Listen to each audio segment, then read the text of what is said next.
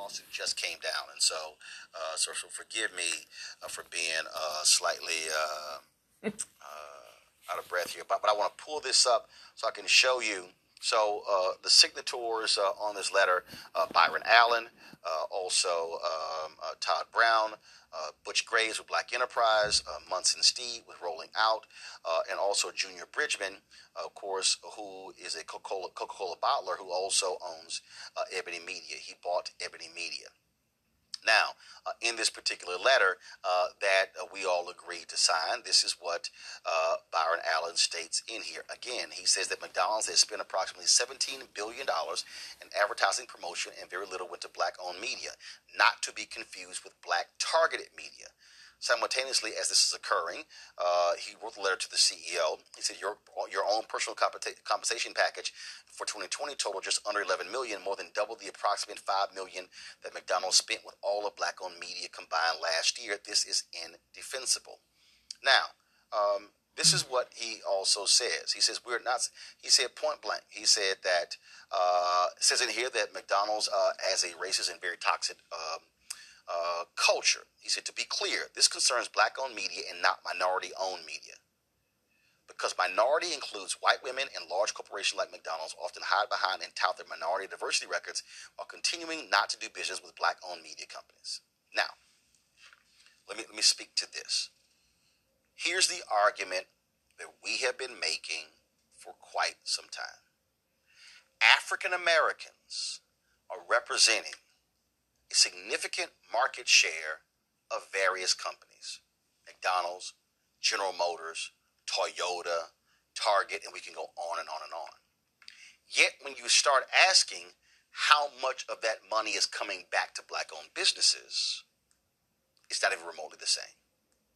In fact, what we're seeing is that there's a wide disparity.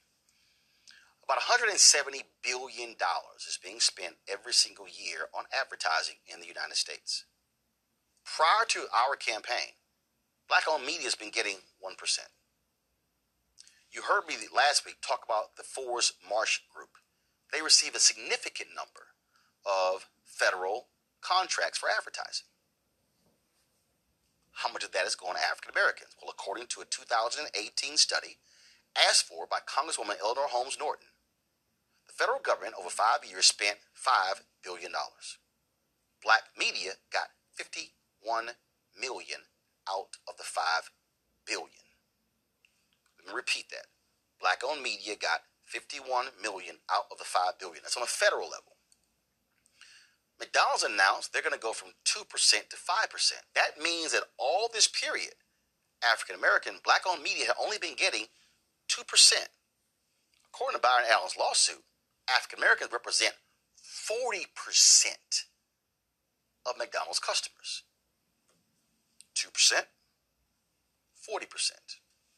Now, I know for a fact that there have been black executives at McDonald's and black McDonald's franchisees who have been pushing the company to do more. For the last 2 years, I keynoted the National Black McDonald Owners and Operators Conference the last 2 years. I spoke about economic apartheid and economic inclusion and how these companies must do better. So the lawsuit from Byron Allen should not be a surprise when we start talking about the lack of inclusion. There's some of you who may be watching and you might be saying, okay, Roland, I don't really understand, really what's the big deal? Folks, this is why we're broke. Economic apartheid is being practiced in America.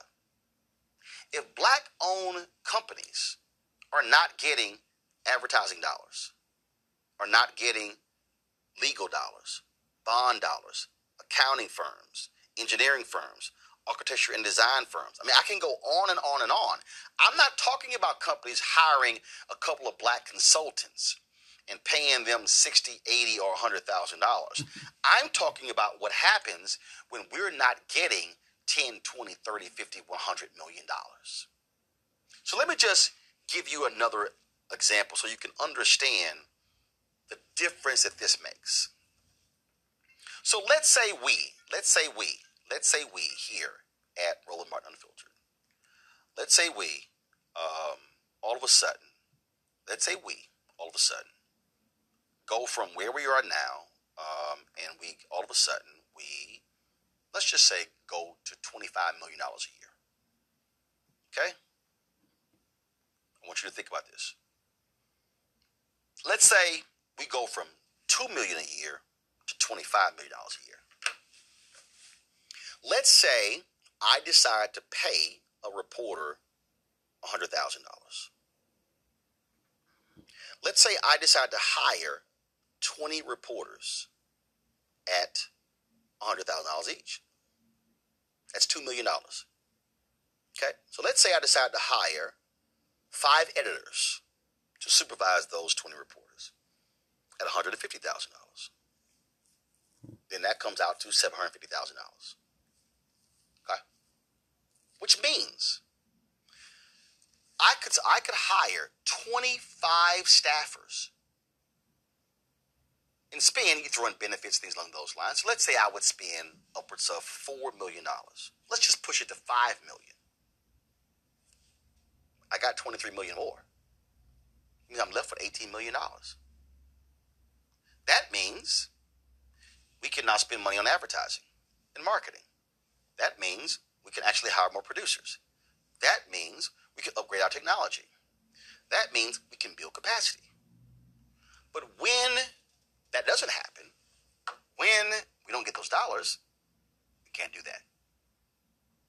If y'all want to understand why Black America is in the condition that it is in right now, it is because in the history of the United States, economic apartheid has been practiced.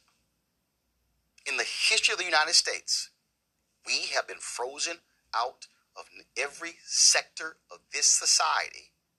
And folks want to say, hey, but we're all equal. The argument that I make is very simple. If you are a company in America and you are receiving significant dollars from Black people, money should be coming back to Black people. What do I want to see at McDonald's?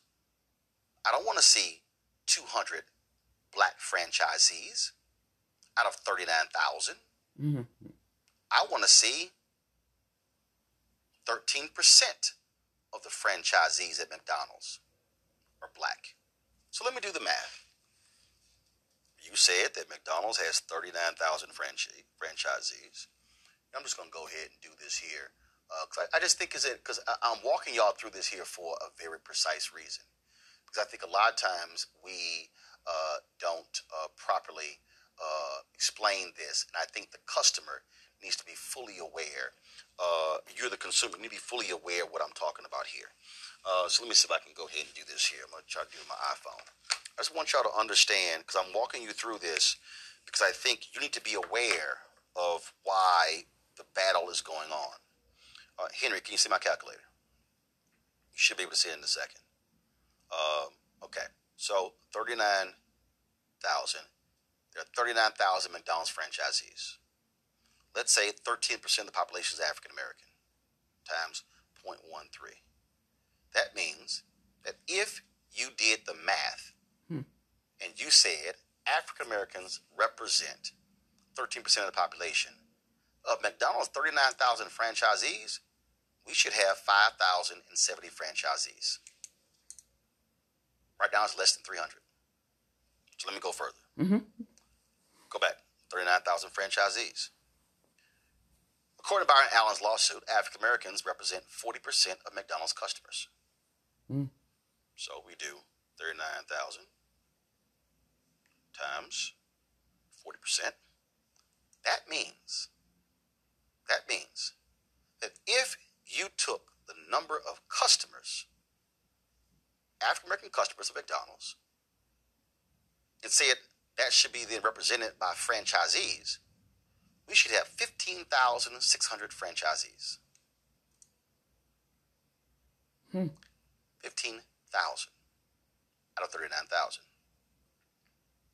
So to go from 2 to 5%, I'm not satisfied. I appreciate the statement McDonald's put out. I appreciate the comments that are in the press release But I'm sorry. I am unwilling to accept an increase from 2 to 5% over the next 4 years. Like I said about General Motors, McDonald's, do 5% now. Why are we waiting? We know the black companies that exist. We know who they are. We know where they work. Folks, this right here, this is a list of the people who signed the letter. This is a list, and I read it. And I'm trying to get people. See, we have been told, and I guarantee you, Greg Carr will show you all the books behind him. How long have we been told? Wait. Be patient. By our Allen's company, black owned. Earl Butch Graves Jr., black enterprise, black owned. New Vision Media, black owned. Munson Steed, CEO, rolling out, black owned. Todd Brown's launched Urban Edge Networks, HBCU League Pass, black owned. Ebony Media, Junior Bridgman, black owned. Blavity, black owned. I can go down the line of black owned media companies that exist right now. So the question is, why are these companies saying we've got to wait till 2025 to reach 5%? People say, be patient. We have been since 1619. We've been patient since 1865. We've been patient since 1877. We've been patient since 1954. We've been patient since 1960. Patient since 1968. African Americans will never, ever, I need everybody listening to me because I need you to understand what I am saying. We are no longer interested in talking about economic freedom. We are interested in practicing it. We're not interested in press releases. We are interested in direct deposits. We are not interested in talking about how do we get to that gold at the end of a rainbow. We're talking about depositing it. This generation is simply trying to fix this for the next generation. We're in the third Reconstruction. We're going to talk about that in a second. We're in the third Reconstruction. The first one failed because it didn't address the money. The second one was good, but it didn't address the money. We are no longer interested in just talking about voting rights and mass incarceration and criminal justice reform and health equities and education. Because, folks, this is America. And if you want to understand America, you must deal with the money. And if we, as black consumers, are spending it, we, as black owners, should be receiving it. My panel, Rishi Colbert, Black Women Views. Dr. Greg Carr, Chairman, Department of Afro-American Studies at Howard University. Also, Mustafa Santiago Ali, PhD, former Senior Advisor for Environmental Justice at the EPA. Reese, I want to start with you. Folk love talking about politically. Oh, black women. Oh, yeah, black women. We can get black women to turn out. But do you fund black women? Do you invest in black women? Are you hiring black women to be event planners? Are you hiring black women to be political consultants? Are you hiring black women to be pollsters? Are you hiring black women to produce the radio commercials? Are you hiring black women to produce the television commercials? Are you hiring black women to actually place the media? See, folk love our labor. They love us being political sharecroppers. They love for us being retail sharecroppers. But when we start talking about us selling the crops ourselves, then we're told to be patient. Not anymore. I completely agree with you, Roland. It's time to cut the check. I'm tired of the thank you, black woman, for saving us. Thank you, black people, for saving us. And what do we get? We need a return on our investment. Point blank, period. And it's long overdue. And I agree with you, Roland. We're not talking about cutting carbon emissions in the entire global world. We're talking about giving us some damn money. And y'all got the checks right now. You got cash on hands. So you can go on ahead and cut the check and put that direct deposit in these bank accounts.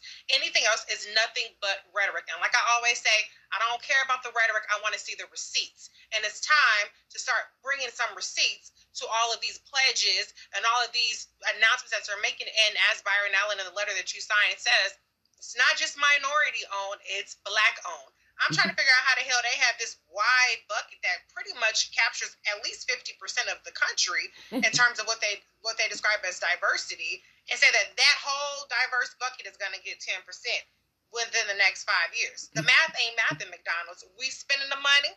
I see McDonald's at the Essence Festival. I see McDonald's at all kind of black shit. But when it comes to paying black people, the actual owners, not just black targeted companies that are still white owned, they got nothing but excuses. So I'm with you 100% on this one, Roland. It's time to cut the check. Not 5 years from now, but today. Mustafa, let me be clear. And I know many of them. There are African Americans. First of all, McDonald's, our frat brother, was the first black CEO of McDonald's, Don Thompson. 18 months, and the board decided to get rid of him because they felt that he wasn't turning the company around fast enough. And then they hired a white CEO who executed Don's plan. That's how the company rebounded. That same CEO got ran off because he was having sex with employees. But the thing here, I mean, the white CEO replacement, not Don Thompson. But so here's what I do know. I know black people who have been executives working inside who have been sounding the alarm. I know black franchisees have been sounding the alarm. I know that there are black people who are at Target, who are at GM, Ford, Chrysler, Mercedes, BMW. I know they are in every major corporation, fighting a good fight, trying to get these corporations to do right. They know the data. They know black people and what we're spending. They understand our spending capacity. But the corporations are playing games when it comes to supporting. And the thing is this here. We know we exist. So the reason we have small businesses can't build capacity, can't get dollars, can't build capacity. And so what this is about is saying we're no longer interested in companies giving aid to black America, giving charity to black America, being philanthropic to black America. What we're saying is, no, this is investment. This is ROI. This is a return on investment.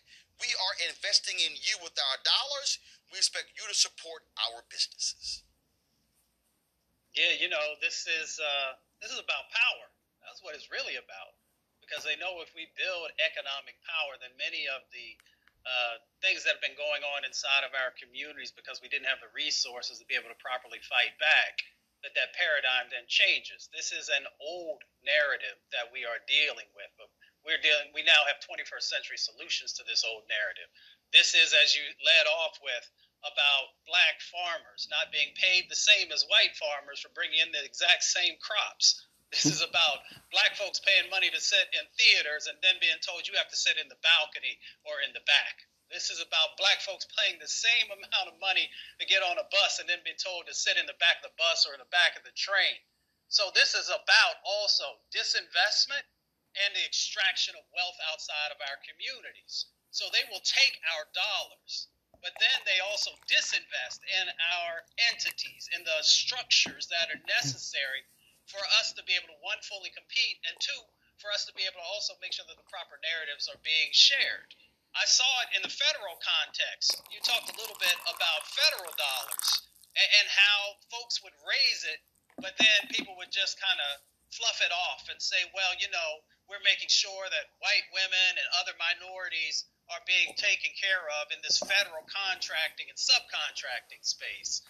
Whether it's McDonald's or GM or whoever it is, if you want our dollars, then you have to also be willing to reinvest back into our communities at a fair share. And until that happens, there cannot be economic justice, and we should actually be utilizing our dollars better and saying that if these companies, these corporations, are not willing to do the right thing, then you will no longer receive our dollars because there are other choices that we can move forward on.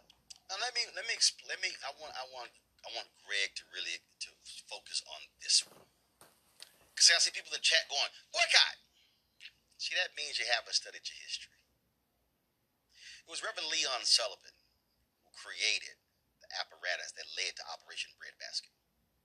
It was Operation Breadbasket he presented Dr. King.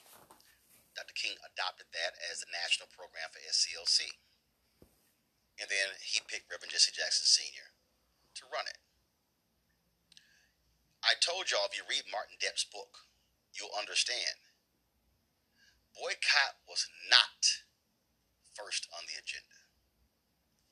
It was last. The mistake that people make, Greg, is they yell, boycott! But you have not informed anybody. You haven't taught anybody. You haven't made a demand. You haven't made an ask. You haven't negotiated a deal. If you understand Operation Breadbasket, you will understand that it was after the people were informed, people were educated. It was after they collected the data to understand what they were asking for. It was after they then said, we want to see black executives, black hires. We want to see money invested in black banks. We want to see black businesses getting contracts. It was when the companies refused after a period of time, then they went to the pulpits and said, we will now take direct action. What I need everybody listening to understand is you got to learn to stop being emotional by yelling boycott when you ain't playing nothing. When you've informed nobody. When you haven't taught anybody.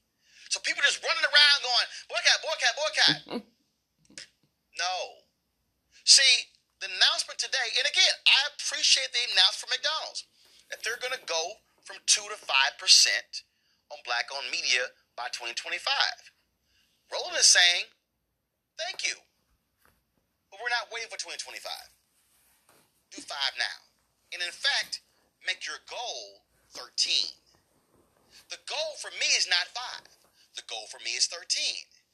If we're spending, if we represent, if Byron Allen's number is right, that black consumers represent 40% of your market, well, the least you can do is spend the percentage that African Americans represent in the population. So I need black people to pump their brakes on social media when they start hollering certain things, unless you put in the work to properly organize and mobilize your people. Greg? Greg, we can't, hold up. I think you're on mute. Okay. Now we got you. So, yeah, I was typing on the computer over there. I was trying to pull up the case. I haven't read the case yet. If he's following the same strategy he followed in the Comcast suit, and this is a federal case, he's using that Civil Rights Act again. I was paying very careful attention as you narrated through there when he said separate but equal. Referring, by the way, interestingly enough, to Tom Burrell, who those of you who know the history of black advertising, and you've led us through this many times, Roland, is the brother who all but invented the whole notion of targeted advertising when he did it for McDonald's. Remember that Calvin's Got a Job commercial? That was Tom Burrell, who apparently is getting one of these crumbs that McDonald's is. Well, no. Tom Burrell, he sold Burrell, so he no longer controls Burrell. Oh, he doesn't. So what is that Burrell then that they're talking No. about? That's the same Burrell. He sold his partners, McGee, Ossie, Linda, and others. He sold from when he retired. He sold Burrell to them. That's right. Thank you, because like you, Tom Burrell has shown some interest in investing in HBCUs. He created a Burrell Fellowship at Howard. In fact, this is after his book Brainwashed came out, where he's showing how this thing manipulates, how these companies manipulate our buying trends, which actually speaks to the heart of what you're raising, Roland. You know, individuals don't beat institutions. And you can't have a boycott if there's no we. And in this country, there is no we in terms of black people. Black people are a demographic. You know, there's micro-targeting, there's the advertising trying to get us, you know, you read Manny Marable's book, How Capitalism Underdeveloped Black America, even the development of things like flavored sodas was targeted with black folk. If you change the color of the sugar water, make it red, call it cherry, make it purple, call it grape, and then micro-target. This is what Pepsi did, and this is, like I said, a bookshelf of stuff's been written about this, but what you're talking about, Roland, there are a lot of moving parts, brother, and it's difficult. Near the end of his life, as Dr. King said, we need to redistribute the pain in terms of the selective buying movement. That came at the tail end of a lot of work. And of course, Reverend Jackson continued that, expanded it, the whole Wall Street project, the whole idea, whether it be beer distributorships or Wall Street, whatever you want to say. I mean, the idea of targeting. But here's where I think, for me, this is very fascinating. Because, again, this is breaking news. I was trying to look up the case. I haven't been able to locate it on the docket, but I'm going to read it. And realizing that Byron Allen has said over the next 2 years he wants to invest up to $10 billion and become the largest television network in the country. He bought, what was it, 5 or 6 television stations last month for about $380 million. But I'm saying all that to say that we have someone in Byron Allen, and I'm the first one to say, look, my objective is black liberation. So, you know, I was pretty hard on Byron Allen and will continue to be, but at the same time, recognizing that you need a Byron Allen to kick in a door, because we don't have an individual with enough institutional clout and the willingness to exercise it to kick that door in, unless you get somebody like a Byron Allen or Oprah Winfrey or, you know, something like that. But I'm still not to say this. My questions, I have a lot of questions. One would be, if he kicks in that door, because you all are signatories to that letter, and I read some of, you know, I was able to find the letter. I was reading the letter. I'm saying, like, McDonald's spends $1.6 billion a year on advertising, and only like $5 million of that goes to black-owned people. Okay, yeah, if you can increase that, and certainly to the if the demographic is right, 40%, then you're talking about a huge windfall. The question becomes, right, what do the black controlled companies do with that money? Right. Is it like corporate America, where you basically engage in stock buyback and then you sit back and you put your picture on the cover of Oprah magazine, right, or Essence, and say, be like me? Or are you going to ride us to glory? This is my question with Byron Allen. Well, here's the deal. First of all, Byron's company is privately owned, so there's no stock buyback. Urban One is publicly traded. I saw a press release today where they were praising the McDonald's announcement for helping their stock price go up. Okay, but the thing here is, so let me unpack this. So I need people to understand, because again, we're talking about money here. The reason black-owned media is small, the reason black newspapers are small, the reason all these entities are small, because we've been suffocated out of the dollars. I'll say it again. I got no problem saying it. This is very simple, folks. If this company is able to get our fair share, if we are able, and I need everybody to hear what I'm saying, and I got no problem for anybody coming back to check, if we're able to secure $25 million in this advertising revenue, 30 people will be hired. Show me, I don't know if you got 30 black journalists at the Washington Post. See, this is the difference. Then we go for not one show, but to 12 shows. So all of a sudden, you're able to build capacity. Fox News makes $1.5 billion in profit, not revenue, profit. So the reason CNN has CNN.com, they're doing CNN Films, they've got CNN Network, CNN International, CNN, all the different divisions, because they're getting the advertising revenue. So now imagine black media now going from crumbs to a whole slice. Now you ain't hungry. Now, see, let me not go into academia. Now, we shouldn't be upset when the University of North Carolina plays games with Nicole Hannah-Jones for tenure, because now we can turn right around and invest that money in HBCUs and say, damn them. Y'all now have the money to hire folks for tenure. See, now, and that's just a current example of what happened. See, where we are now, I need everybody listening to my voice to understand this. Where we are now is our entire black infrastructure is predicated on philanthropy. The NAACP is solely existent on corporate donations.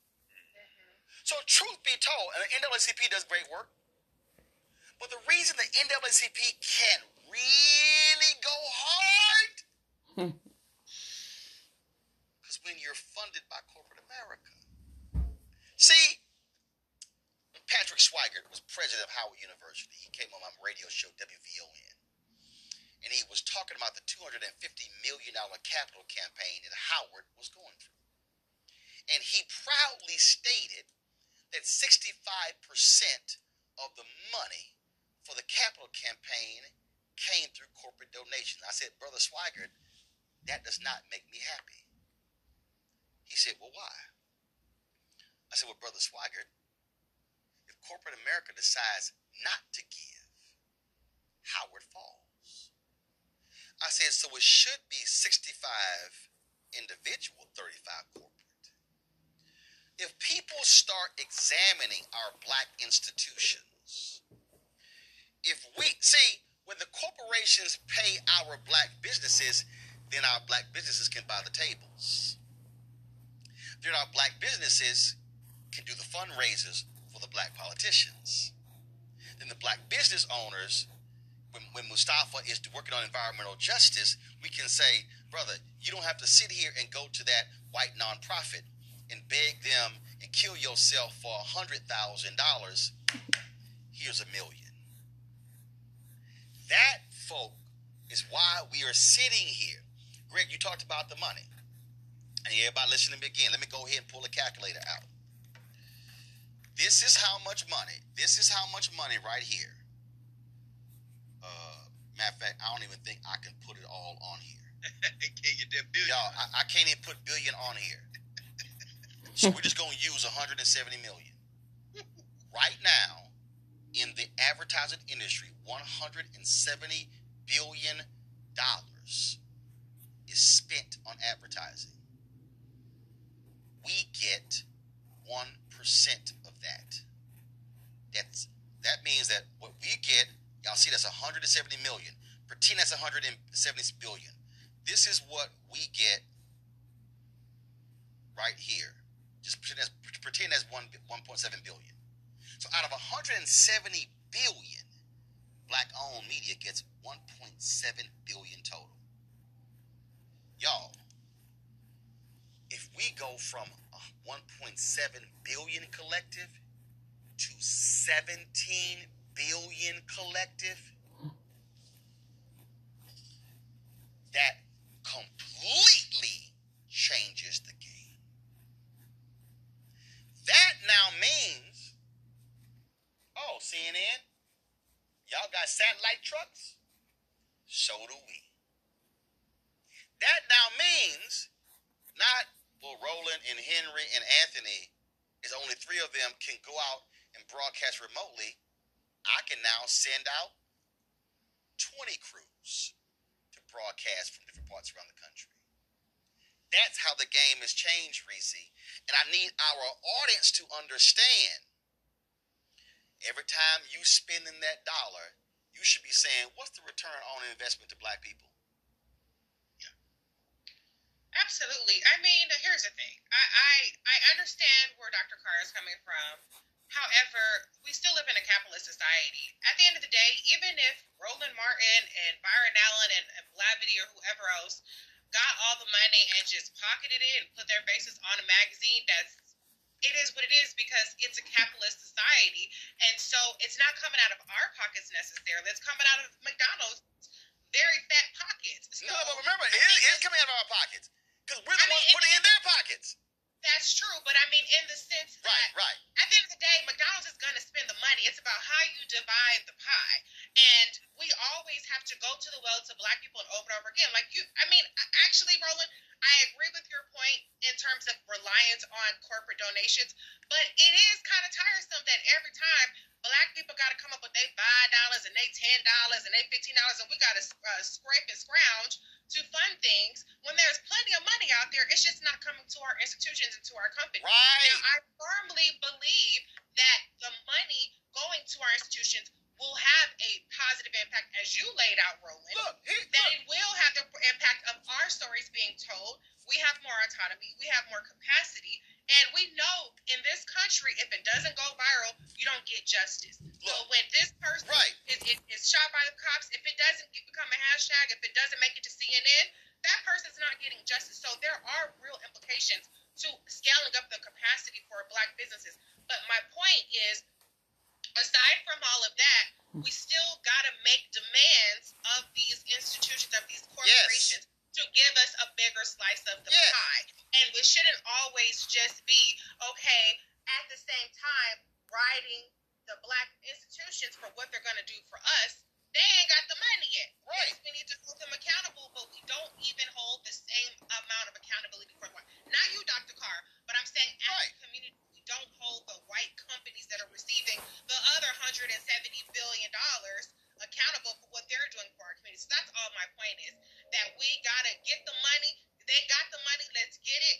And then let's then hold our institutions accountable and say, all right, now you got this amount of purchasing power. What are you going to do for us? Look, Angela Brock. I appreciate Angela sending me a $100 donation. Jarius Finney, $50 donation. You have Jarius had actually two $50 donations. I've had other people. I deposited 30 checks last night. Y'all, if we are getting our fair share, I ain't got to ask y'all to send money via Cash App, PayPal, Venmo, Zelle, money order, check. That's how they. So that I need everybody listening because I need y'all to see how we connect this thing. If they're properly advertising with us, Angela gets to keep her 100 and invest it how she wants to. Now, granted, she's investing in the show, and I greatly appreciate it. What I'm trying to get y'all to understand is, Angela now can say, well, I don't have to give Roland the 100. I can now give it to my college or a scholarship fund or my community group. She's saying with Jarius. See, that's the thing, Mustafa. When we step back and look at how we are systematically frozen out. I keep telling everybody who's listening, public workers, black public workers collectively are the richest group of black people in America. Now somebody watching going, Roland, I'm a school teacher. Boo. Your school teacher money funds the teacher's pension fund. Who do you think are the biggest investors on Wall Street? Pension funds. Who do you think venture capitalists go to launch their firms? Pension funds. When you hear private equity, pension funds. So all these black people are workers. You've got people on the state level managing pension funds. Most don't look like any of us. Then they are then they're hiring companies, investment firms, to invest the money. Don't look like us. Companies got 401k programs. They're not using Ariel. They're not using Eddie Brown in Baltimore. Black-owned mutual funds. So here they are. I need y'all to hear me. They are taking the collective wealth of pension funds to invest in Wall Street and Silicon Valley to make white people rich. It's connecting the dots. Mustafa, it comes down to the money. It's about economic power. You know, if we get people to understand that, then and begin to unpack where those opportunities lie, then that's when we can make real change happen inside of our organizations and inside of our communities. The resources build the infrastructure along with the ingenuity and innovation of the folks who lead those organizations. And when you understand that dynamic, then you understand why you have to put your strategies together and push these corporate entities that are not doing us a favor. That's the thing that we got to get people to understand. They're not doing us a favor. They have a responsibility to move these dollars back into the communities that are supporting them and help to build their infrastructure. Right. So it's time for us to be able to build our own infrastructure. And that's why, Greg, Harvard has a $40 billion endowment. That's why Columbia and Cornell and Texas A&M, because when you've been sitting on the money, and when folks pass on and they give to the university or they drop these millions upon millions, and so sure, folks are excited that Mackenzie Scott, the ex-wife of Jeff Bezos, has been sending, she's just increased the endowments of all these black universities. But I need our people to understand, when we're frozen out of all of the economic sectors and all we're getting are crumbs, that's why it makes it harder for us to fund our institutions, because we ain't getting the dollars. That's what happens when you got black kids who now have significant college debt because the mama and daddy couldn't get the high-paying jobs, which allowed them to save to be able to pay for their college. All of these things are interrelated, and just so I need everybody to understand how you also create black wealth, my wife and I don't have any kids.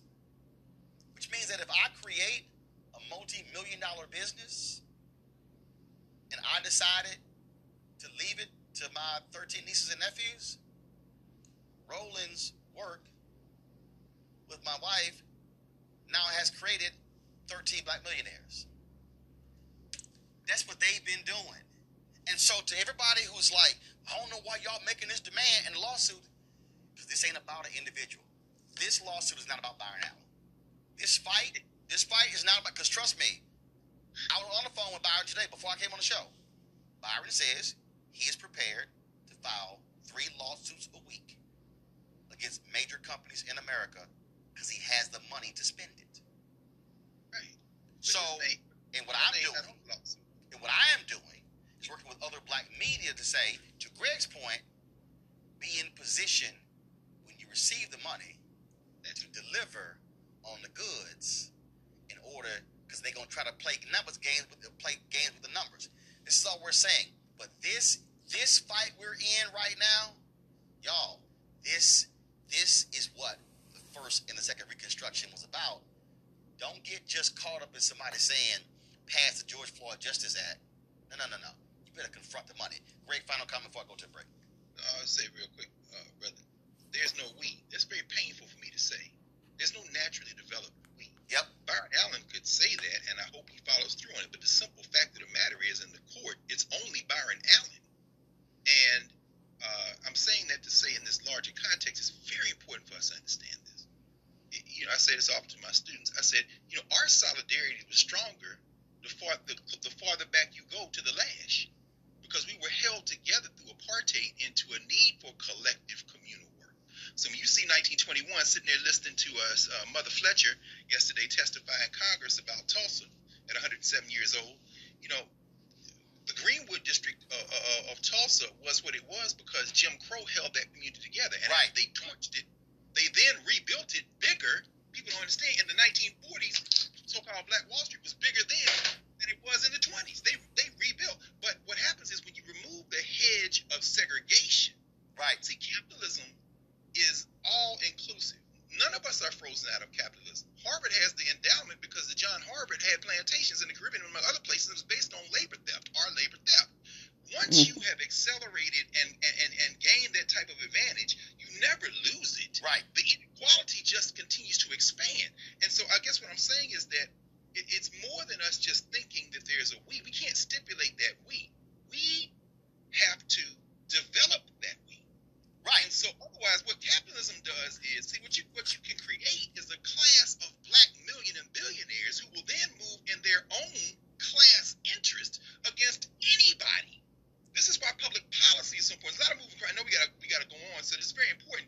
And so we won't have time to talk about it today. And this maybe develop, maybe you can pull together a conversation about this. This is why we have to think about this in terms of all these moving parts. I'll end with this. Our HBCUs are increasingly reverting to the mentality that I would closely associate with Booker Washington at the turn of the century, which is injecting these HBCU curricula with basically employment agency curricula as these same companies move toward diversity, equity, which is they're being forced to do because of the people in the street who do not have that wealth. But the concession is, we'll pull a few more of you blacks in, make you a little bit richer, and as a result, the idea of developing a common mentality is checkmated in a capitalist society where we have taken individual progress as a proxy for collective progress. Kwame Nkrumah said it. Seeing black millionaires is not evidence of progress. That's evidence of what capitalism does to maintain and extend its interests. And so I guess what I'm saying is we really have to think very seriously about this. And so I'm glad to see Barron Allen in court. He needs to file all those lawsuits, and he never needs to leave that table with you and the brothers and sisters who, if they had the money, would turn around and hire everybody, because I don't see any evidence yet that these black millionaires and billionaires who have some institutional control turn around and invest that wealth in transformational projects for the collective. And that's where, and again, this is the last point before I go to the break. I need people to understand this. There's a reason why when we have these Where's Our Money segments, and y'all hear me talk about black advertising, you hear me mention law firms, engineering firms, architectural design firms, event planning, limousine companies, catering companies. There's a reason why I've given the challenge to black board members. Don't sit your ass on these boards and pick up your stock options and your check, and you not sit at the table saying, no, I need to see the black folks up and down. See, if all of a sudden, if this was all about, like I got some fool talking about, oh, you're just trying to enrich yourself. No. See, my grandmother had a catering business. My brother now runs the catering business. So I want to see black caterers get their money. I want to see black folks run audio visual get their money. I want to see black folks who are handling the car transportation get their money. See, that's where the we comes in. And so do understand, when I'm having these conversations with Byron Allen, we are having broad, deep conversations. See, y'all got to look at the list, who signed the letter. Now, the names on this letter are different than the first letter. Y'all can go back and look at the first letter, but the names on this one are different. First of all, the first letter we signed had 8 names. This one only got 5. Y'all look it up. So, not everybody has been trying to roll. Some folks jumped off. Why am I saying that? Because this fight can't be won with scared Negroes. I could very easily be quiet and get a small check. I can't do that. Because if you tell me I should be happy with 2%, when I know we should be getting 10%, no, I'm not happy with that.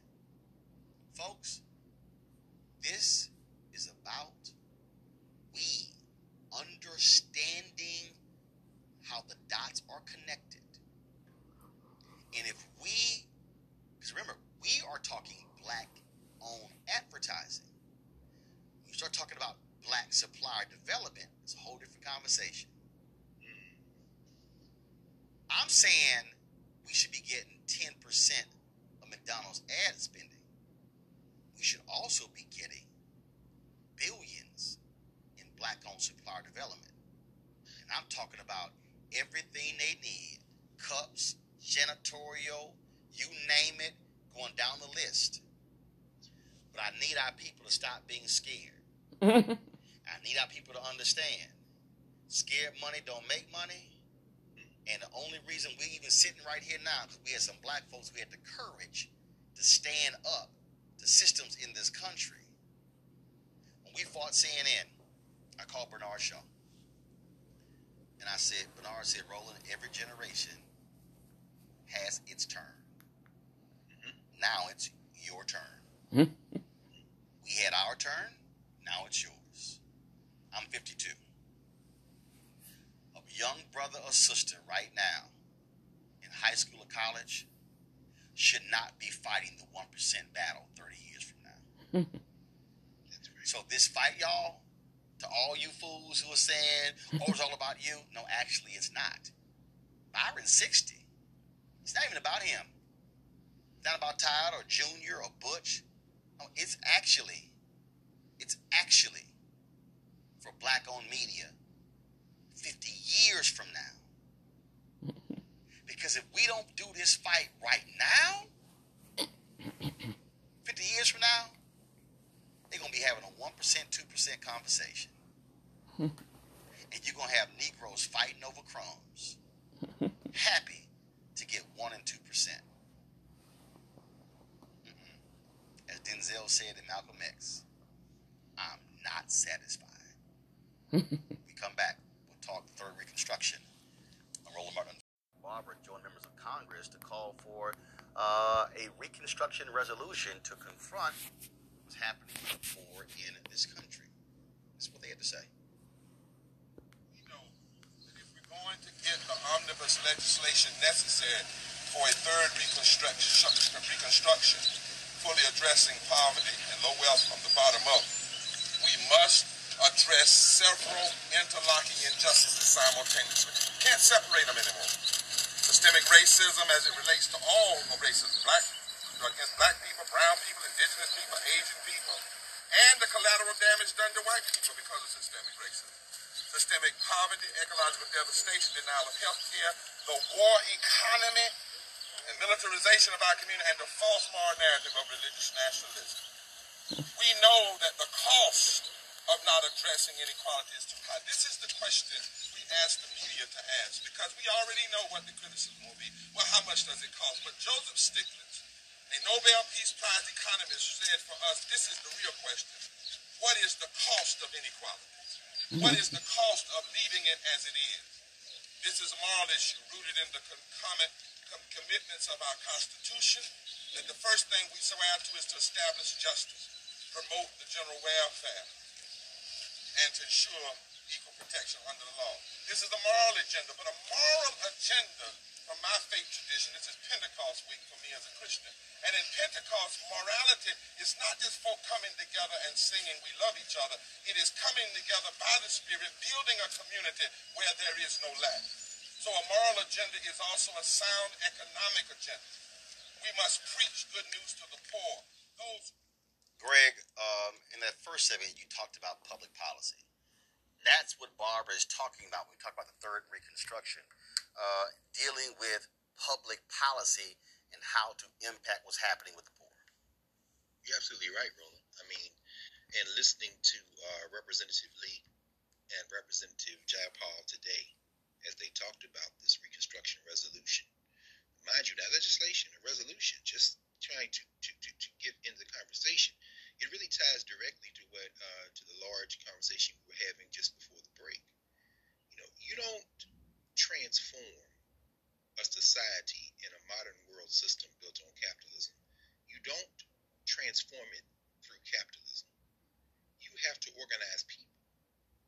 And so what I'm saying is that when we heard Reverend Barber and then Representative Jayapal and Representative Lee today, you know, when you talk about 140 million poor people or people who are just a step from disaster, as Representative Lee said today, and you emphasize the fact they make up 30%, that we make up 30% of the electorate, then what you're saying is that public policy is the way that those who are not the winners in a winner-take-all 0 zero-sum game called global capitalism.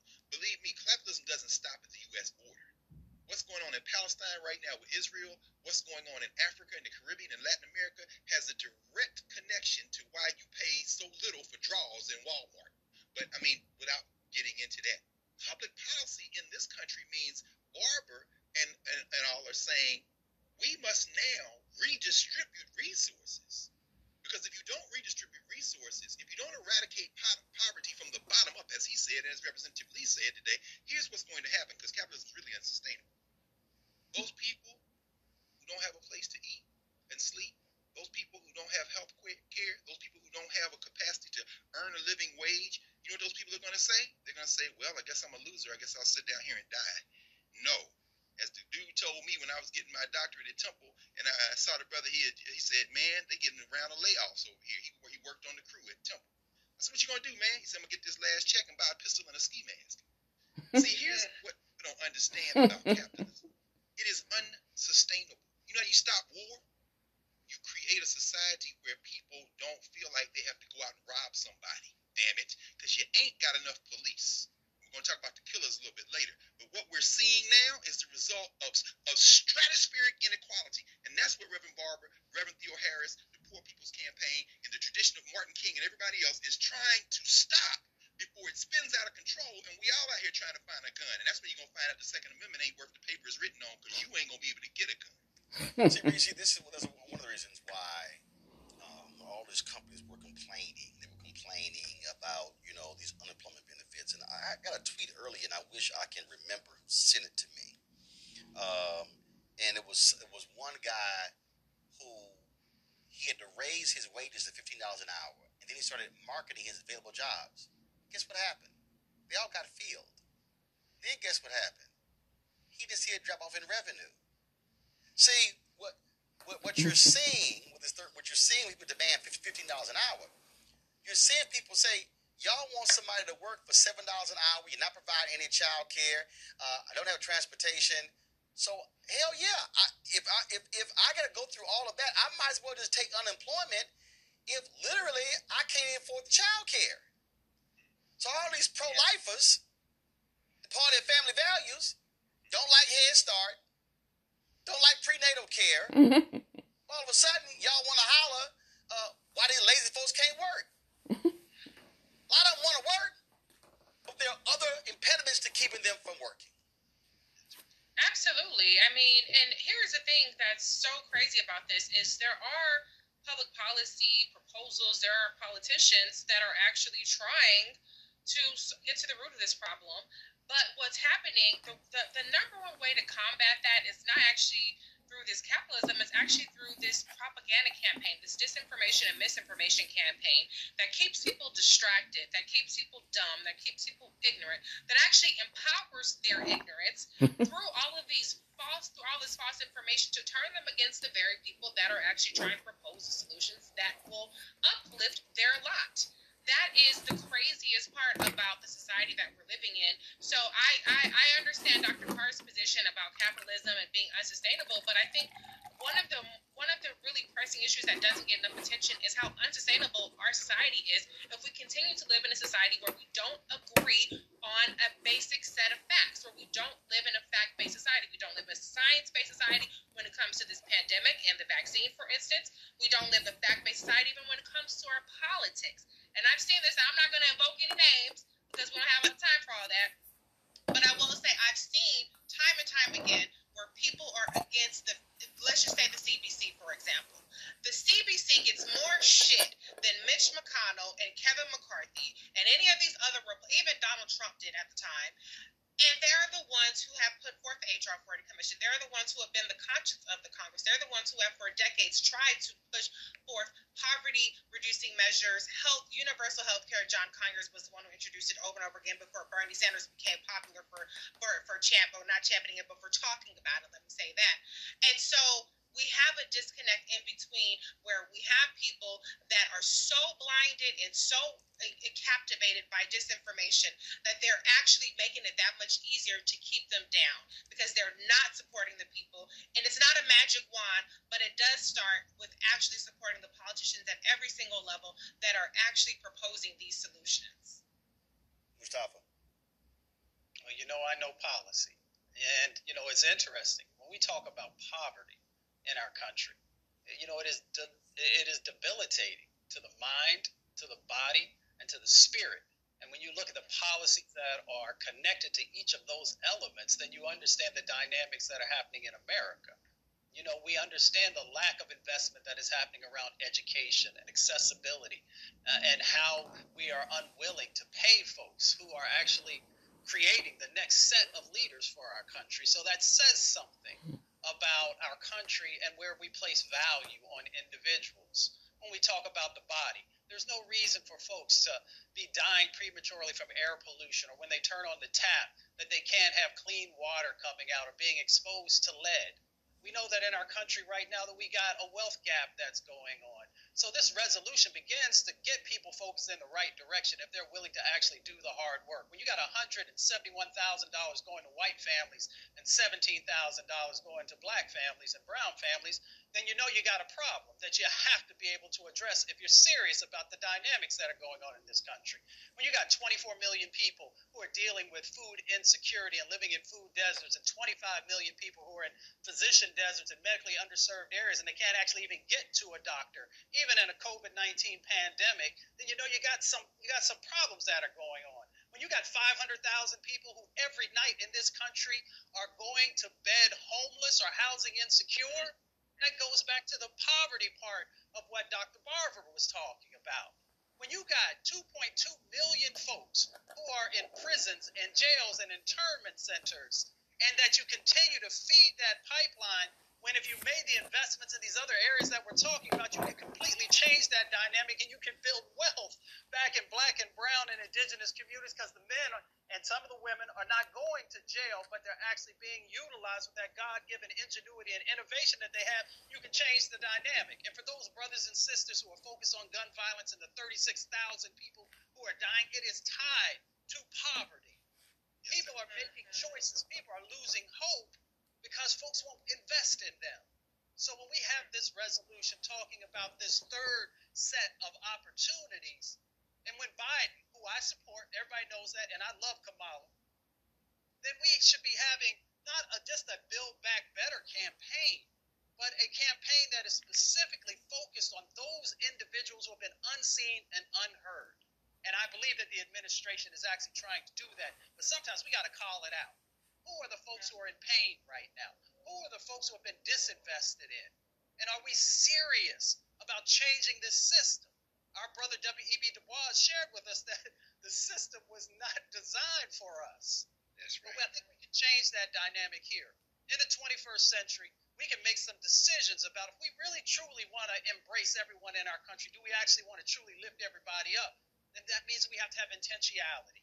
And we have to have intentionality in making sure that policy, which has been infused with racism and discrimination and biases, that is extracted and that is no longer allowed, and that there is penalties for those who continue to utilize those types of practices, whether on the federal, the state, the county, or the local level.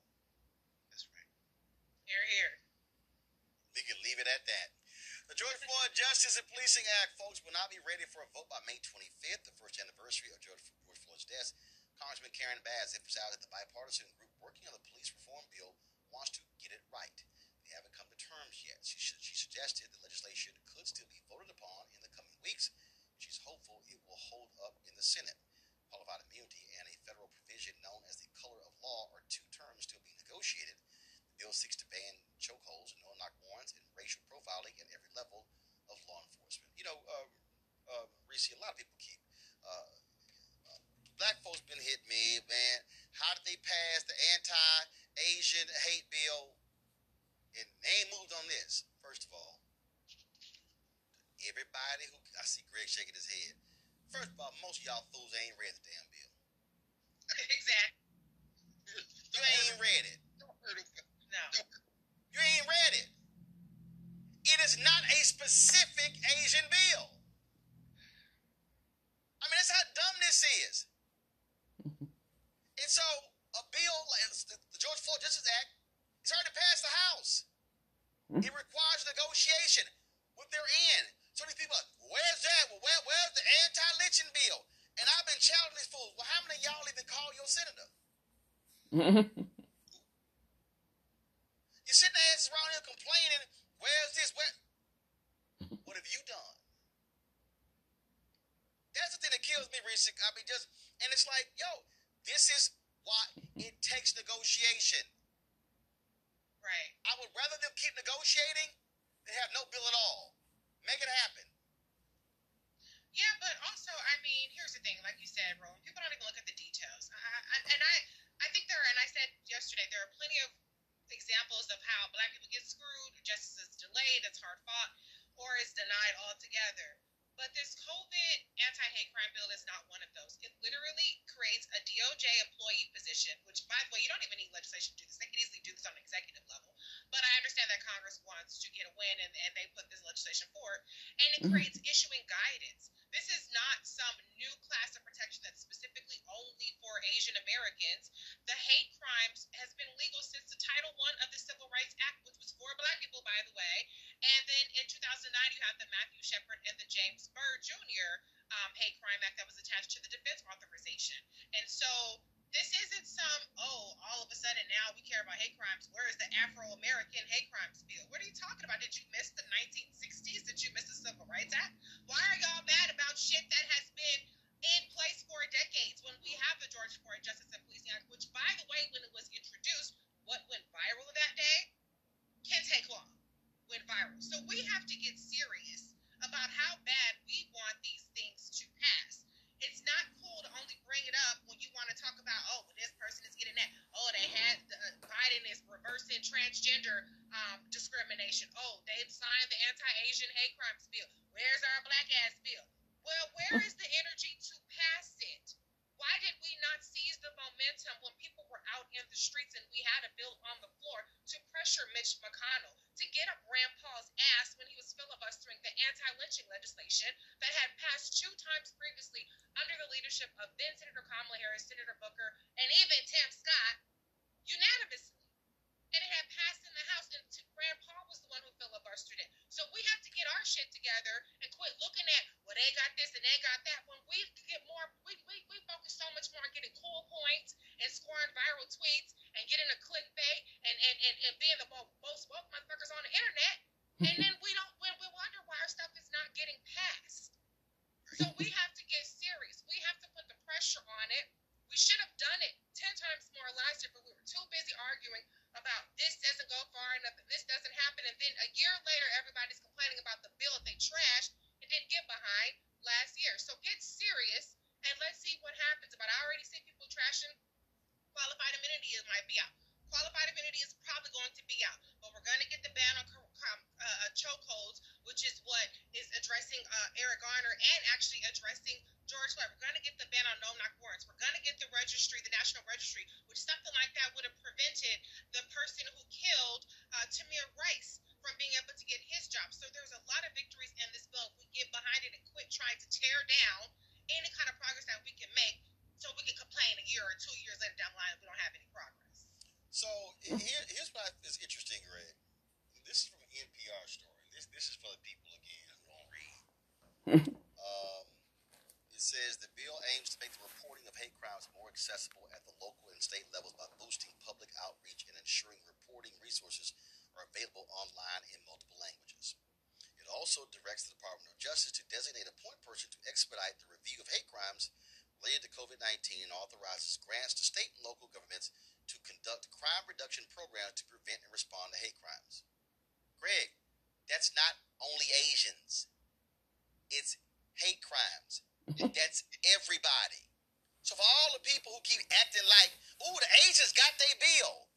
Y'all, I told you, all these old fake ass YouTube historians, you did a video saying Congress can't pass a specific bill based upon race. Y'all, the attacks on Asians precipitated the bill. The bill ain't specific to Asians. It's not. If there's a hate crime that involves somebody black, this also impacts them. I don't understand why people, and again, this is what happens when you listen to these fake-ass YouTube historians who read nothing, and y'all fools get all excited and hyped about, well, so-and-so, she said this, and he said this. If black people are a victim of a hate crime, it can get reported under the Greg, go ahead. No, brother, you laid it out. You answered the question.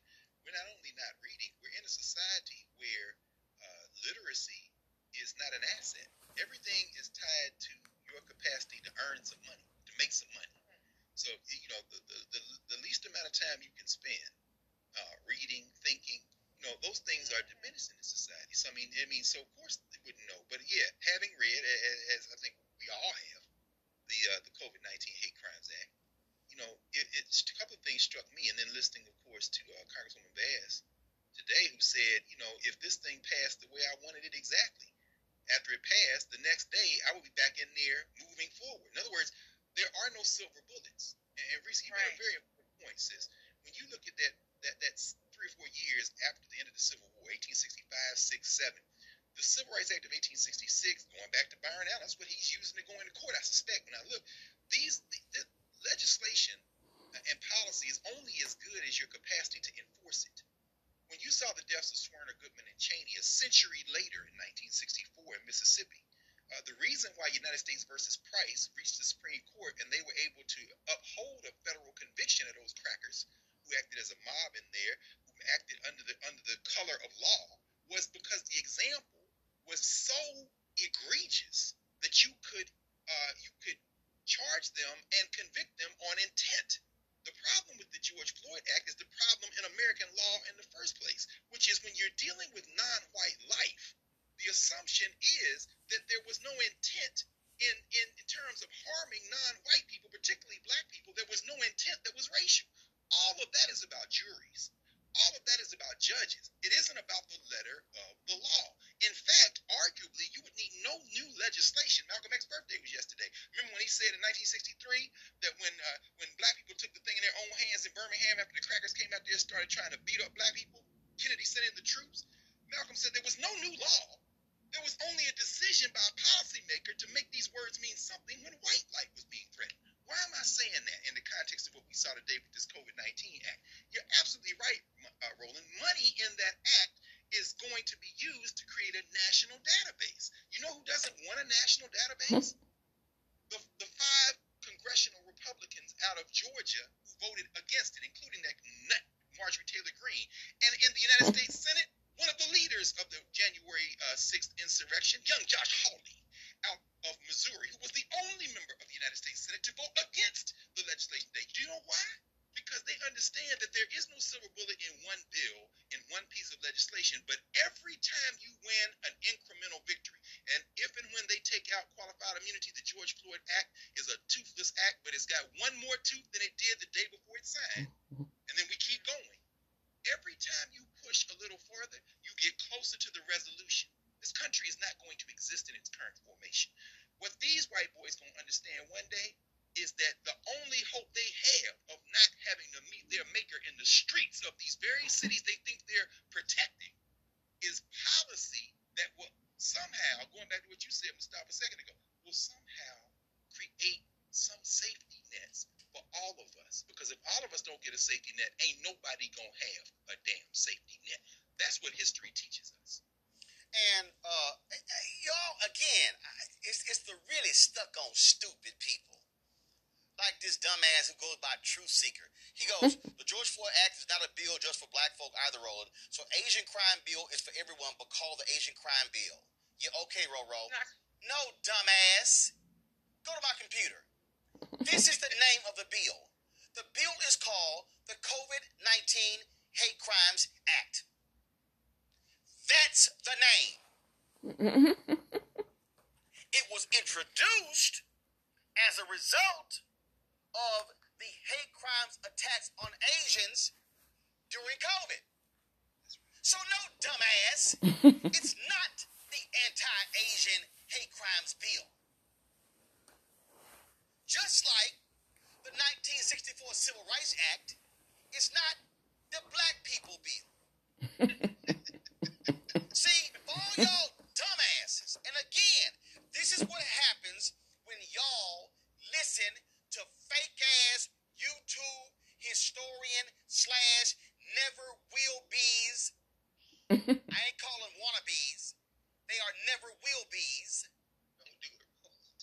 Y'all get all, oh my God, oh my God, oh my God. This what they doing for them.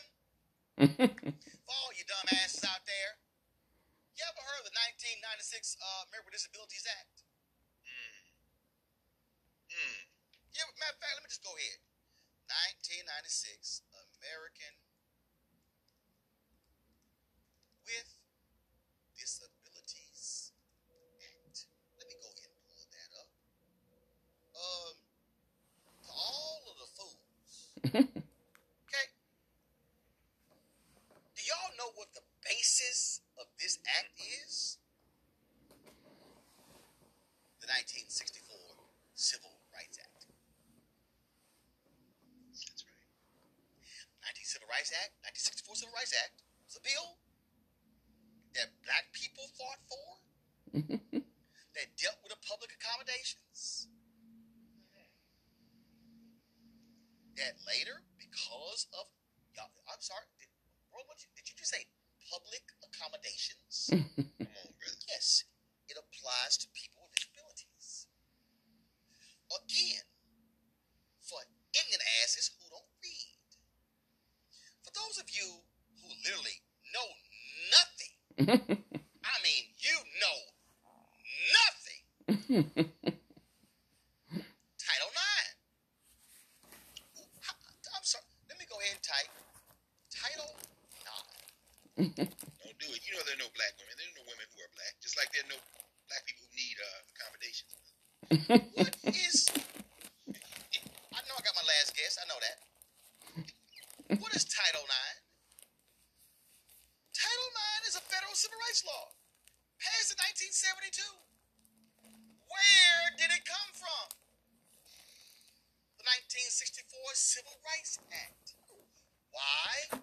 Because there was a racist from Virginia named Judge Smith who thought that he could kill the 1964 Civil Rights Act by inserting a provision in there about women. What the dumbass racist didn't realize was it actually garnered more votes. So, 8 years after the 1964 Civil Rights Act was passed, guess what? Ooh, Title IX was created. So here was a bill black people fought for, was not named after black people, that actually was benefited from. Let me just give the last one to the dumbasses who ain't read nothing in school, who know nothing, and you prove your ignorance every single damn day. Haitians. Why are there ballots in their language in Florida?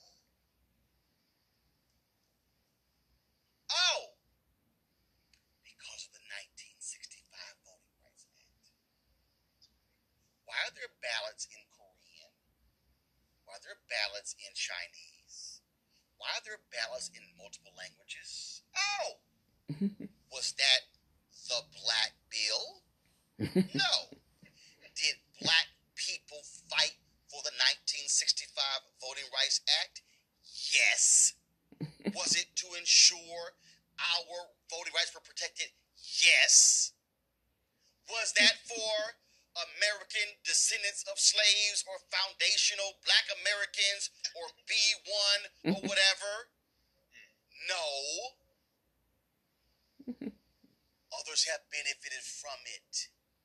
So for all you fools who ain't even read the damn COVID bill, who know nothing about it, and how the Asians got a bill and we ain't got one.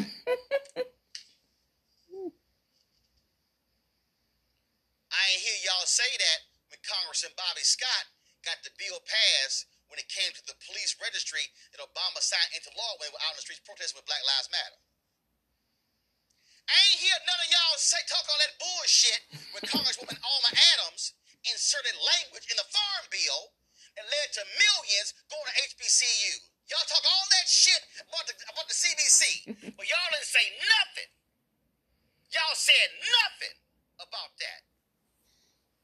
And for all y'all talking all that trash. You didn't say a damn thing about what was inserted in the COVID relief bill.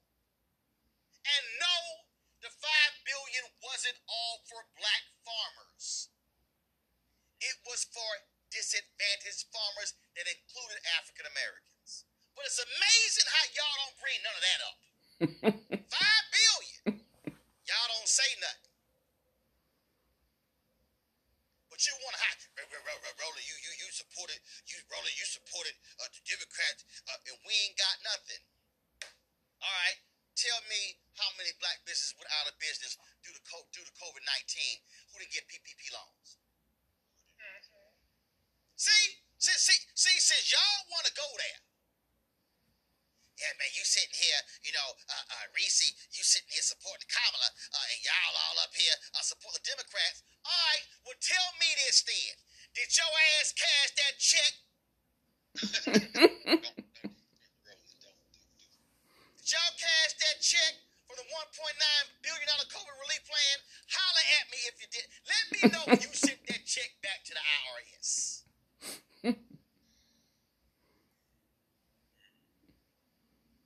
And for every fool hollering, with an anti-lynching bill, how many of you punk asses called Senator Rand Paul's office? Exactly. That's right. Okay, y'all talking all this trash about, the George Floyd Justice Act. How many of you punk asses have called the senators for you from? See, y'all don't want to go there. All y'all want to do is sit here and bitch and moan. Man, the CBC ain't shit. They ain't done nothing. They ain't done nothing. What your ass have done? Tell me that. Tell me that. So again, if any one of y'all, please tell me, the Asians got their bill. Read it. Tell me how that bill is specific only to Asians. It's not. That's what happens when all y'all do is listen to fake ass YouTube never will be's who are only interested in taking more of your money. And y'all fools should hear what so-and-so said. So-and-so said. So-and-so did this here. So-and-so said this here. We need to get ours. Where's our check? Where's our check? Matter of fact, all y'all talking all this shit. How many of y'all call your congressional member about HR 40? Lord have mercy. See, since y'all wanted to invite hashtag Team Whip That Ass to today's show, I decided to unleash it. Show me the proof of you calling your member of Congress every single day, 5 days a week, encouraging them to pass HR 40. Show me. Show me all the fake-ass YouTube historians y'all follow. Show me how they mobilizing, organizing people to actually get that voted on. Since y'all want to run your mouths.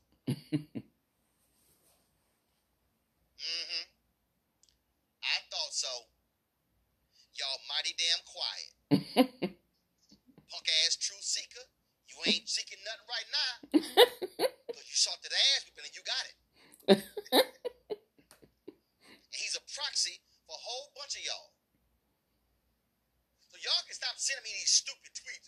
Well, the Asian got theirs and we ain't got ours.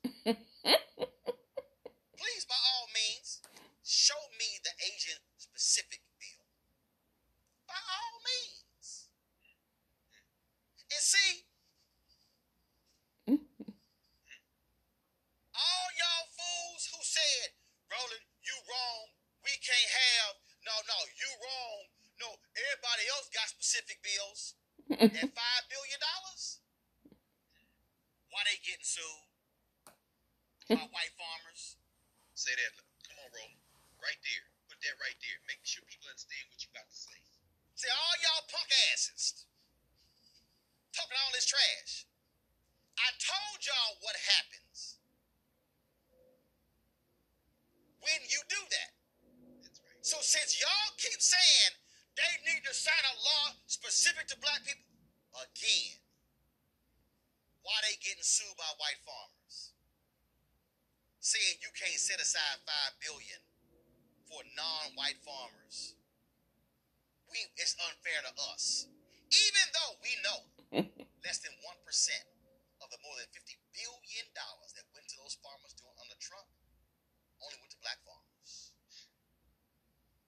See, it's amazing what happens when you actually read shit. My daddy watched damn near 6-7 hours of news a day. Read the paper backwards and forwards. That's where I got it from. So excuse me, I actually read. I actually listen. I'm not one of you derelicts who listen to folks with bad lace fronts and listen to other incompetent wannabe economists and listen to folk who just run off at the mouth who don't actually teach you civics.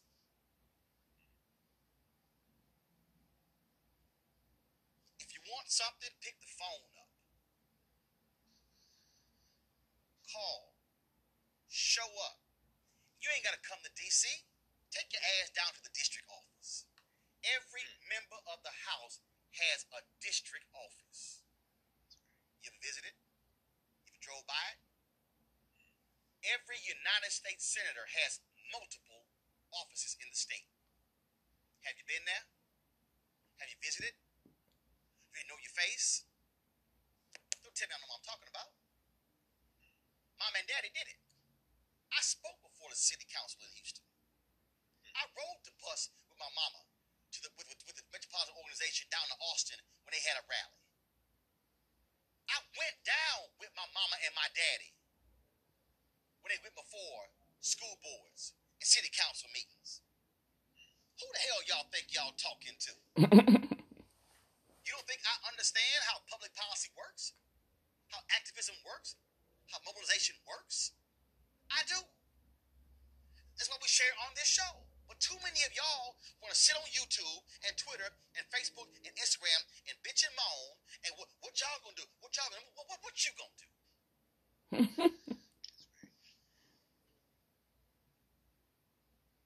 It's education time. And bottom line, Greg, I'm sick and tired of these people.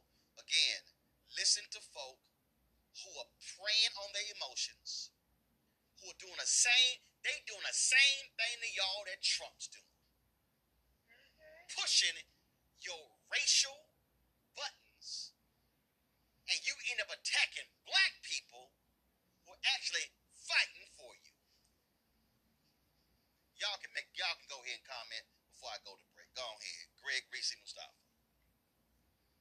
I just co-sign, brother. Reading is fundamental. That's what they said to us when we were growing up. And my daddy was like your daddy. My daddy worked that shift at the VA hospital. Come home, read that paper, front to back, back to front.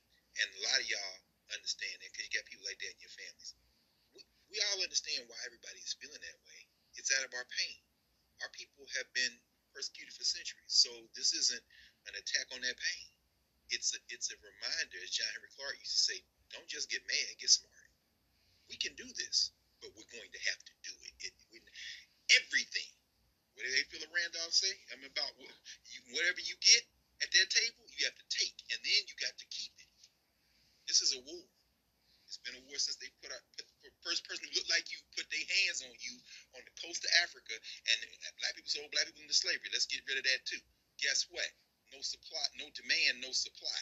It wouldn't have been no fights over there if it hadn't been a boat sitting up there with some people who are open enemies, and now their children's children are the ones shooting you in the face in the streets and trying to pass legislation to keep you out. And if you don't think calling and protesting and doing all this stuff isn't effective, ask yourself this. Why are they working so hard to stop you from voting? Because they understand. It's up to us to understand that. Reese? Dr. Carr, I think what he said is not an attack on your pain. That is so key. It's not an attack on your pain. I understand, like Dr. Carr says, why people feel like black people are left out. We are left out all the time. But let's focus on the battles that we still have yet to win. We're not sitting up here comparing shit that we already got decades ago. Is it as effective as it could be? No. And neither is this new COVID the 19 hate crimes bill going to be? Okay, so let's focus on what's still left to do. Let's focus on putting one more tooth in that mouth. These toothless bills. That's right. Let's focus on who are our real enemies. There are real enemies. Okay, almost 100% of the Republican Party, we can't even get them to say 2 + 2 = 4, and y'all up on the CBC's ass every time I turn around. So let's focus on the people that are actually standing in the way of us getting our justice, of us making progress, and quit being distracted by the clickbait, being distracted by the memes, by the tweets that are miscaptioned, and the images, and the headlines, and the disinformation, and the YouTube scholars. And let's actually educate ourselves on what the solutions are, who are the people pushing those solutions, and who are the people on the opposite side, and mobilize in that way. Because like Dr. Carr always says, the individual is not going to beat it. We have to collectively come together. And the sooner that we become a we, instead of boring factions on Twitter, we will start to make progress. Period. That's right. Gustavo? Black folks, we are incredibly powerful, but we deplete our power when we don't educate ourselves, when we don't understand the systems and where the leverage points are. I worked for John Conyers for 2 years. In the nighttime, at the end of the day, John would come in and he would say, who called in today? Who emailed in today? What were their concerns? Were they supporting HR 676, the universal health care bill that we were working on? And a number of other things. Did anybody call in and ask about reparations and the bills that I'm introducing to actually address that issue? You have power, but we give it away. We give it away to folks all the time. Reese shared with you. I wanted to take notes while you were talking, because if we would actually understand our power and we would continue to utilize it in this moment, the midterms is a blink away. What are you doing? How are you getting prepared? Who else are you educating to maximize that power? If you want to actually make sure you're supporting these brothers and sisters who are fighting for you. On Capitol Hill, it is a shark game that's going on up there. They need your support. The administration needs your support to push them to go as far as they possibly can. If they turn around and there's nobody pushing them, then they can't say, I got 1 million folks. So let's do this. Let's have 1 million black folks over the next week call folks on Capitol Hill, email to folks on Capitol Hill. And as Roland said, or make sure you're stopping by if you got your mask on, because I still think black folks need to wear masks. You go by their district offices and just say, you know what, I just want to share with you what my expectations are of the member, and I'm going to support that member if they're moving in that direction. That's what power looks like. If you want the resources that the federal government actually has, you got to get engaged in that. These dollars that are going to flow from the federal down to the state, to the counties, and to the locals, you got to be engaged in that process. If you don't, those dollars are going to go to the folks who are engaged in the process. Yeah. And I'm just like, I got some dumbass Maurice Arrington call out the CBC for not speaking out against what Israel does to the Palestinians. Dumbass Corey Bush talked about that on the floor of the. Don't say it, Roland. Y'all Presley talked about that. See, this was how stupid some of y'all are. Y'all just sit here and just tweet just dumb stuff. Don't respond to him, Roland. Roland, maybe I'll say this right, because you just dumb. I just want to say this right quick, brother. One of the proudest moments I've had watching C-SPAN and when I saw Corey Bush, Rashida Tlaib, Alexandria Ocasio-Cortez, when I saw them stand up the other day, one after the other, and put that Palestinian issue in. This is why people, all the parties are the same. They don't vote. Then you didn't even watch. Look, now I'm getting mad like you. Let me calm down. Ignore that, Roland, because it happened. Okay? If you want to know, go look it up. Go watch Roland Martin Unfiltered. They all listed right there, and you can watch the video. But don't argue with people. This is how ignorance works. Reese just said, you throw something out there, and people start arguing, and before you know it, right, been distracted from the theft. Right. So dumbass Maurice Arrington, all y'all trashing the CBC. This is called Exhibit A for idiots. Israeli government is violently dispossessing displacing yet another neighborhood of Palestinian families from homes they have lived in for decades. We cannot stand idly and complicitly by and allow the occupation and oppression of the Palestinian people to continue. We cannot remain silent when our government... Anybody else want to ask me today? I got lots of spare ass whoopings at the office today. Anybody else want one today? You know what? I'm going to tell y'all something that my daddy once told me, and I know he watching, and he got mad because I was talking too much in class. And a teacher called the house and was like, your son talking too much in class. Now, me personally, I think my dad should be apologizing to me because I was practicing then for what I do now. So, I'm just saying. I mean, I was practicing, Daddy. But my dad said, man, if you don't shut your mouth in class, I'm going to stomp a mud hole in your ass. And I stood there and I was like, damn, what's a mud hole? Ooh, that's a black man right there. Because, I saw a movie the other day. Matter of fact, the movie where Morgan Freeman played the pimp, and they were on the basketball court, and he jammed his brother up who blocked his shot, and he said the same thing. He said, I'm going to stomp a mud hole in your ass. And I was like, where that? I said, that's got to be a black man phrase. I'm going to stomp a mud hole in your ass. And so any of y'all out here want to keep tweeting me and posting nonsense, I'll be happy to stomp some mud holes in your asses. Because I'm just tired of this. I'm just tired of this. I'm Everything will stop it. Please stop it. I'm just tired of this, man. I want to say one more thing. To Dr. Carr's point, were you watching? I need us to challenge ourselves to move beyond what goes viral. That's why I'm kind of preaching to the choir a little bit because you're watching Roland Martin Unfiltered if you're seeing this. But please stop just focusing on what goes viral. If you care about an issue, follow the people that are talking about the issue. Ayanna Pressley is not going to go viral for that. Cori Bush is not going to go viral for that. Doesn't mean it didn't speak about it. So any issue that you claim to care about, seek out the issue and seek out the people talking about those issues, and then you help that go viral instead of just waiting until it makes it to a meme on the Shade Room or Baller Alert on your favorite YouTube channel. You need to challenge yourselves and step up your game, and as Mustafa said, educate ourselves. We are our own worst enemies because we claim to care about issues, but yet we don't want to do any of the legwork to even inform ourselves or support the people who are actually pushing us forward on those issues. And let me be real clear, this is also what happens when y'all spend y'all time listening to gossip channels. This is what happens when y'all spend y'all time listening to dating channels. Y'all caught up. All this debate. I'm so tired. Y'all, I'm so tired of these fools talking about what's a high net worth man, a high net worth woman. When if y'all were real honest, see, y'all don't really want me to go there. I know my frat brother Major is waiting, but y'all don't really want me to go there. Because y'all love sitting here talking about, you listen to mess. You listen, I'm just going to go old school black. See, you listen to mess. You listen to mess. See, this is what happened when y'all spend y'all time just talking about, I want a high net worth man. I want a high net worth woman when your own mama and daddy couldn't make your list.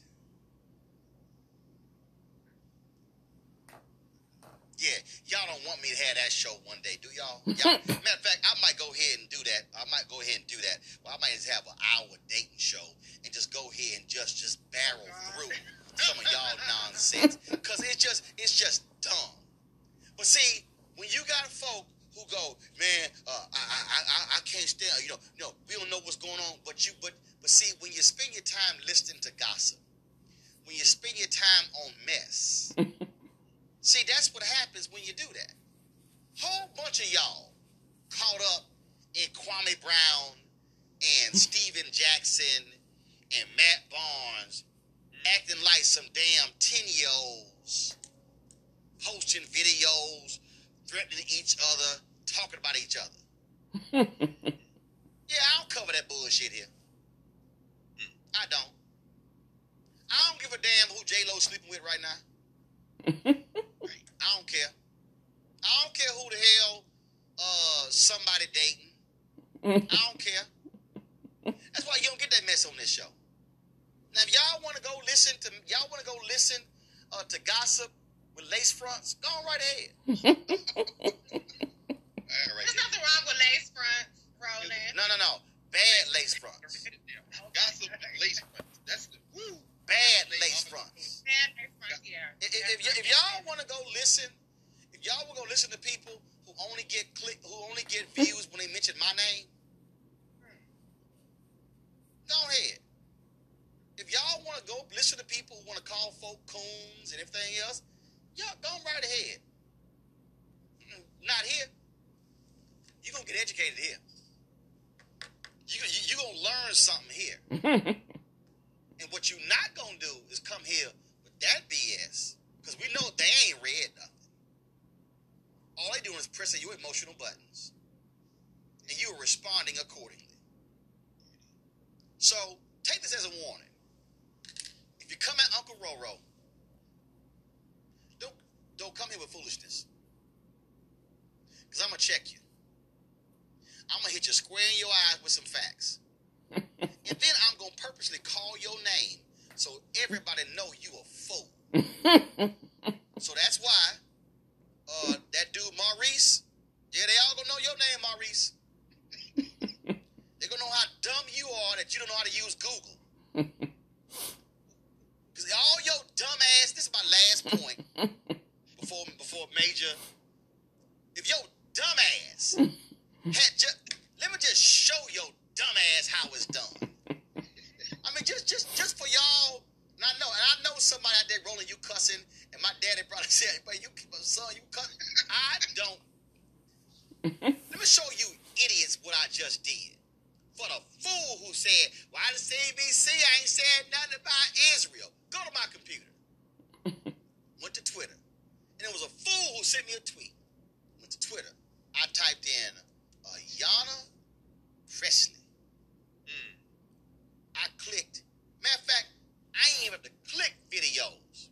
So dumbass Maurice Arrington, who sent me that stupid tweet. Maurice, I typed in one of the 59 members of the Black Caucus. My God, look at the first post that came up. Waleed Shaheed posted it. It's right there. Right there. Up, scroll to the second one. Ayanna Pressley questions U.S. aid to Israel. Oh, question the third one. Representatives Alexandria Ocasio-Cortez, Rashida Tlaib, Ayanna Pressley, Cori Bush voice support of Palestine in speeches to Congress. Guess what, dumbass Maurice? 3 of them are members of the CBC. Tlaib, Bush, and Presley. But your simple Simon ass can't even use basic damn search functions. Again, anybody else would like for me to stomp a mud hole in your ass? Please, by all means, step up. I'll be back with my frat brother Major. Roland Unfiltered. Brother Major, he had to leave at 8. We're gonna reschedule Major to come back on the show, so I just had to go ahead and take a little time for them fools. Y'all, if y'all want to support what we do here, Roland Unfiltered, please do so by joining our Bring the Funk fan club. Every dollar you give is going to support what we do. Cash App, $RM Unfiltered, PayPal.me/R Martin Unfiltered, Venmo.com/RM Unfiltered, Zelle is Roland@RolandSMartin.com. Please support what we do, y'all, because we're all about speaking truth to power. Not only that, Reese, so was it last week you were on? You asked us to support. So here's the deal. Like y'all been asking, Erica Wilson, Erica normally is on our Thursday panel. Erica was in a major car accident, y'all. A major car accident. We almost lost Erica. That's how serious this car accident was. She's in serious physical therapy. Okay, that's why. Like I'm talking about, Erica told me she won't be on for a year. Hopefully, with her physical therapy, that'll get reduced. So that's what's going on with her while she's not on Thursday. And so Reese asked us. Reese asked me because Erica ain't gonna. I told Erica if you need something, holler. Erica ain't gonna ask for nothing. So we got her Cash App And a lot of y'all gave her a love offering. I just want y'all to know. So hold on, let me go ahead and read this.